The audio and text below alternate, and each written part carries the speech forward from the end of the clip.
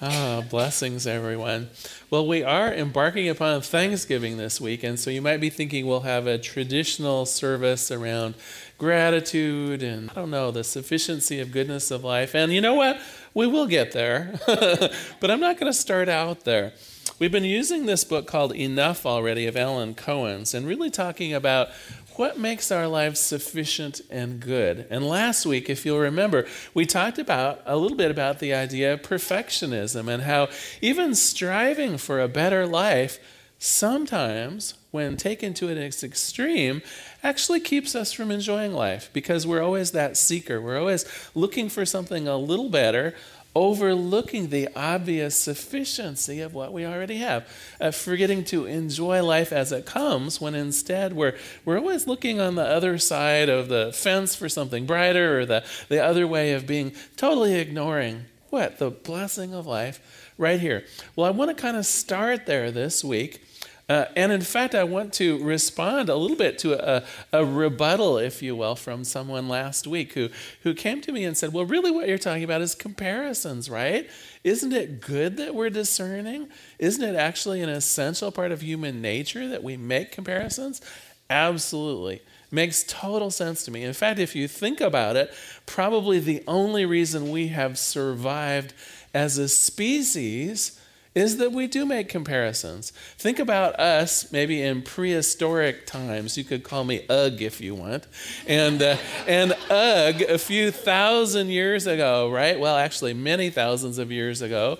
Think about how I would have survived. It would have been my power of discernment maybe about which of the caves were warmer and maybe weren't occupied by other things. It would have been my discernment around what kinds of things to eat were most nutritious. Eat those things, don't eat those things. It would have been my discernment to decide which animals maybe were easier to catch. Do you know what I mean? It really would have been my power of comparison. Which predator maybe do I need to run from a little faster? Really important. But you know what? Probably around the same time, something went horribly wrong. So picture yourself with Ugg in our slightly warmer cave at night, and I'm looking over, and I notice that other cave dweller over there has really shiny hair. And I look down at my own fur, and I say, I wish I had hair as shiny as they do. And then maybe, Sharon over here is just about ready to leave. And then maybe I observe someone else living in the cave with me, and I think to myself, if only I could bite off my nails as cleanly and evenly as she does. I'm really just no good at this.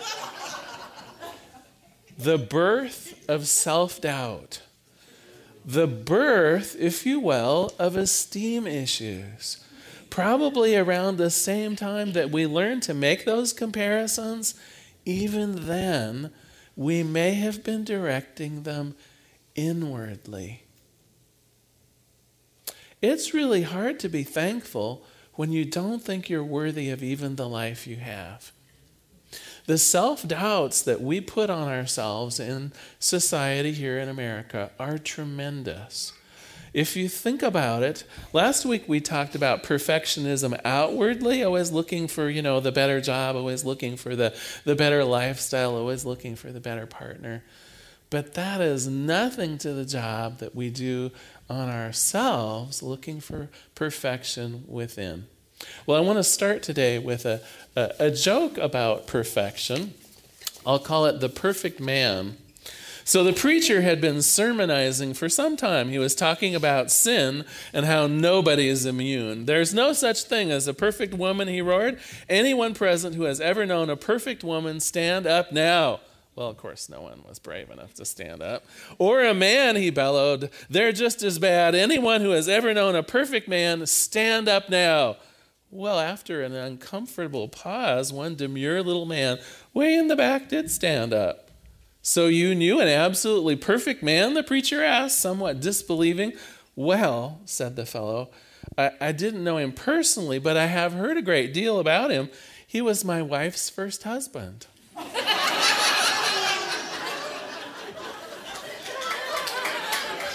Do you see this idea of comparison, this idea of perfectionism? It just simply gets us in trouble when we begin comparing ourselves to other people. When is it sufficient? When am I sufficient?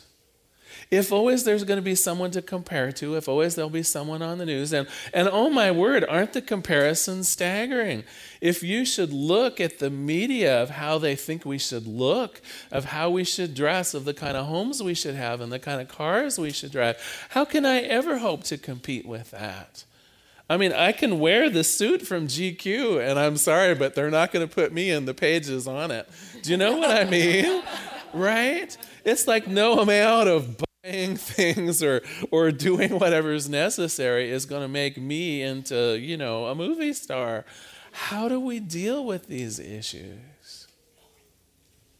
First of all, I want to start with Ernest Holmes, the founder of Science of Mind. This was recently published in the Science of Mind magazine. Here's a quote from Ernest Holmes. He says, "God made me, and God cannot make mistakes. Perfect God, perfect person, perfect being."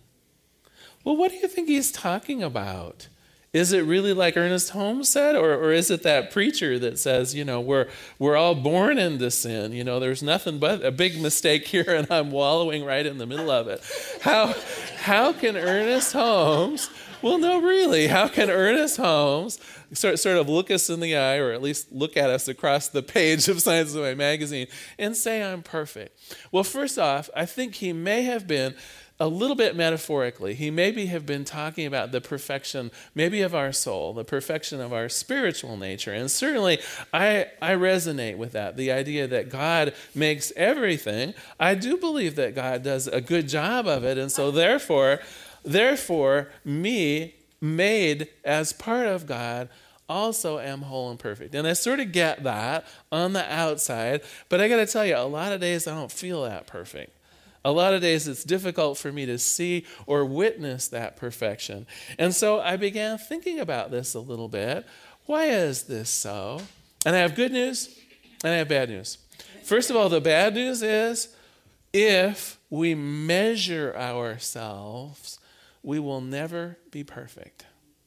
Right? If we're going to physically measure ourselves to compare with magazines, to compare with lifestyles, to compare with stature, to compare with beauty, to compare with intelligence, we will always find someone, most likely, that will be above us on some scale of measurement out there. So the bad news is, if we are going to measure ourselves, we will never be perfect. Never in the sense that society might want. Never in the sense that our culture says is the way you should be, or the way you should show up, or the job you should have. There will always be someone that's doing it better, that's got it made, that's prettier, that's smarter, that has a better job. But there's good news. And the good news is, it's all made up. The good news is, who cares? The good news is this is something that society, that culture has made up, and it changes. I mean, I'm glad that we can't somehow make ourselves into the image of the perfect man or the perfect woman. You know why? Because it'd be different next week. If you look, I mean, even just looking back in time a little bit, if it was 150 years ago, none of the women in this room would be attractive, and I'll tell you why. Because their butts aren't big enough. 150 years, no, truly, none of y'all. 150 years ago, the divine feminine form, they were disguising their bottoms with a big bustle to make them look huge, because that was the divine form about 150 years ago. If you go back into Polynesia. The Polynesian ideal for centuries was you weren't pretty unless you were topping around 250 or 300 pounds for men and women. That was an absolute ideal in Polynesia for hundreds of years. You go back in history, you go into other cultures, and it's as though it were different breeds of dogs. It's like, wait a minute, how can little Bella, and a Saint Bernard be the same animal? You would think the same was true of human beings if you just look in different cultures and different times. Everything about us wanting to conform to an ideal measurement or an ideal way of life, totally made up. That's the good news. Totally and completely made up. Here's what Alan Cohen has to say about this whole idea. He says it is wise to reach for perfection, but unwise to beat yourself up if you do not personally attain it. Striving for perfection creates excellence, but an overabundance of it creates frustration and depression. There is a perfection in your journey that is not obvious until the end of the journey. Enjoy the process of life and let your flaws become your friends. When you embrace your humanness, you will liberate the divine. I want to use another example that I think will make this a little bit easier. So we're Oregonians. In the summer, it means we're outside a lot, right? It's like our big chance. Who here enjoys seeing beauty in nature out in the forest? Yeah, exactly. Oregonians, I think, are kind of nature nuts in a way, whether it's a hike, whether it's a walk, whether it's being at the beach, whether it's just being out in our yards. It's like when the weather is fine, life is fine, and we see perfection everywhere. I remember last time I went to Silver Falls and I did the big loop around all the falls, and oh my gosh, it was like literally every step I was staggered by the beauty of it. Why is that? We do know the forest is a mess, right? I mean, everything's out of order. Some of the trees are half dead. There are leaves on some of the trees, not leaves on other trees. Some trees are broken down. Things growing up on top of each other. This can't be good. Everything about the forest is a total mess. I mean, even just look at the trees themselves, right? Here will be one with smooth, lovely bark, and here will be like a Doug fir. That's all just a mess with the bark peeling off and looking hideous. There'll be one over there where the bark's peeling. Over here is a tree that's half dead, right? You do see the craziness of this talk, right? And please tell me. Instinctively, we know that I'm just being bullshitty here. Instinctively, we know that the forest is absolutely perfect. It's whole. That even the trees that are maybe very old and starting to decompose, that diversity actually adds to the beauty of the forest. We recognize, not just in some spiritual way, but in the literal way of the form of the forest, that all of that diversity, that the brand new trees, that the ancient trees, that the leaves that are up and the leaves that are down, the moss that's growing and the things growing on top of each other, that all of it doesn't exist to somehow be divided up and be made separate and find flaws in it. Quite the opposite. In nature, we understand it takes all of that to be beautiful. Then we look in the mirror. Why does somehow nature end when we look in the mirror? Right? Do you see where I'm going with this? It is so clear to me that those of us who love being outdoors, those of us who can see the beauty and the incredible diversity of nature and never once think, well, that tree's a little too tall or that one's a little too wide. Oh my gosh, that tree, it's getting pretty old. What a shame, right? But then we put us into community with other people. That's like the first place we go. Why do we do this? Well, and maybe why isn't the right question to ask, But certainly a question to ask is, can we stop doing this? Because you know what? When I look out in this audience, I see that same beautiful forest. I see those of us of all different ages, of different colors. I see all of us with the pieces that if we were out in the forest, we would never even see them or think of them as flaws. Part of the character of who we are, part of the beautifulness of both the individuals in this room as well as the group that it makes up. This is the divine. And you know what? It does not end at our spiritual nature. I am here to tell you that you are all beautiful. Even the form of you are beautiful. Just as the trees in that forest with all of their flaws and idiosyncrasies and whatever it is, we can just look at that and say, this is beautiful, that tree is beautiful, so are you beautiful. You know, in most of the great scriptures in this planet, there is something that goes like this. And humans were created in the image of God, right? In Genesis, in the Jewish tradition, it said almost word for word that way. In other great world religions, it's all said that humanity is made in the image or in the likeness of God. And I don't think it was just our souls. I think that when we look literally in the mirror, we can say, perfect God, perfect person, perfect Larry, and mean it. Now, you know I like to assign a little bit of homework. I'm going to assign you some Thanksgiving homework. On Thanksgiving morning, before you get up and start making your meal or your travel plans, before you really sit down and recognize the many, many, many things you're thankful for, on your way into the restroom, I'd like you to take a good look in the mirror and offer some thanks. You are literally made in God's image. Literally, you, by the grace of God, that God that does not mistakes, that God that is perfect, that God that is whole, that God that creates and creates and creates and always does it flawlessly, you are part of that.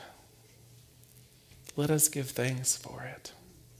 You, my friends, are whole, perfect, and complete. So that's your homework for Thanksgiving. I'm going to close with a final quote from this book and a prayer. Here's what Alan Cohen continues to say about this idea of comparisons. He says it's time to give up the comparison game.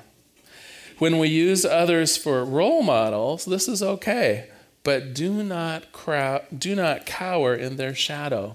You have your own niche in the grand scheme of creation. Do not compromise your wholeness by seeing yourself as less than others or more.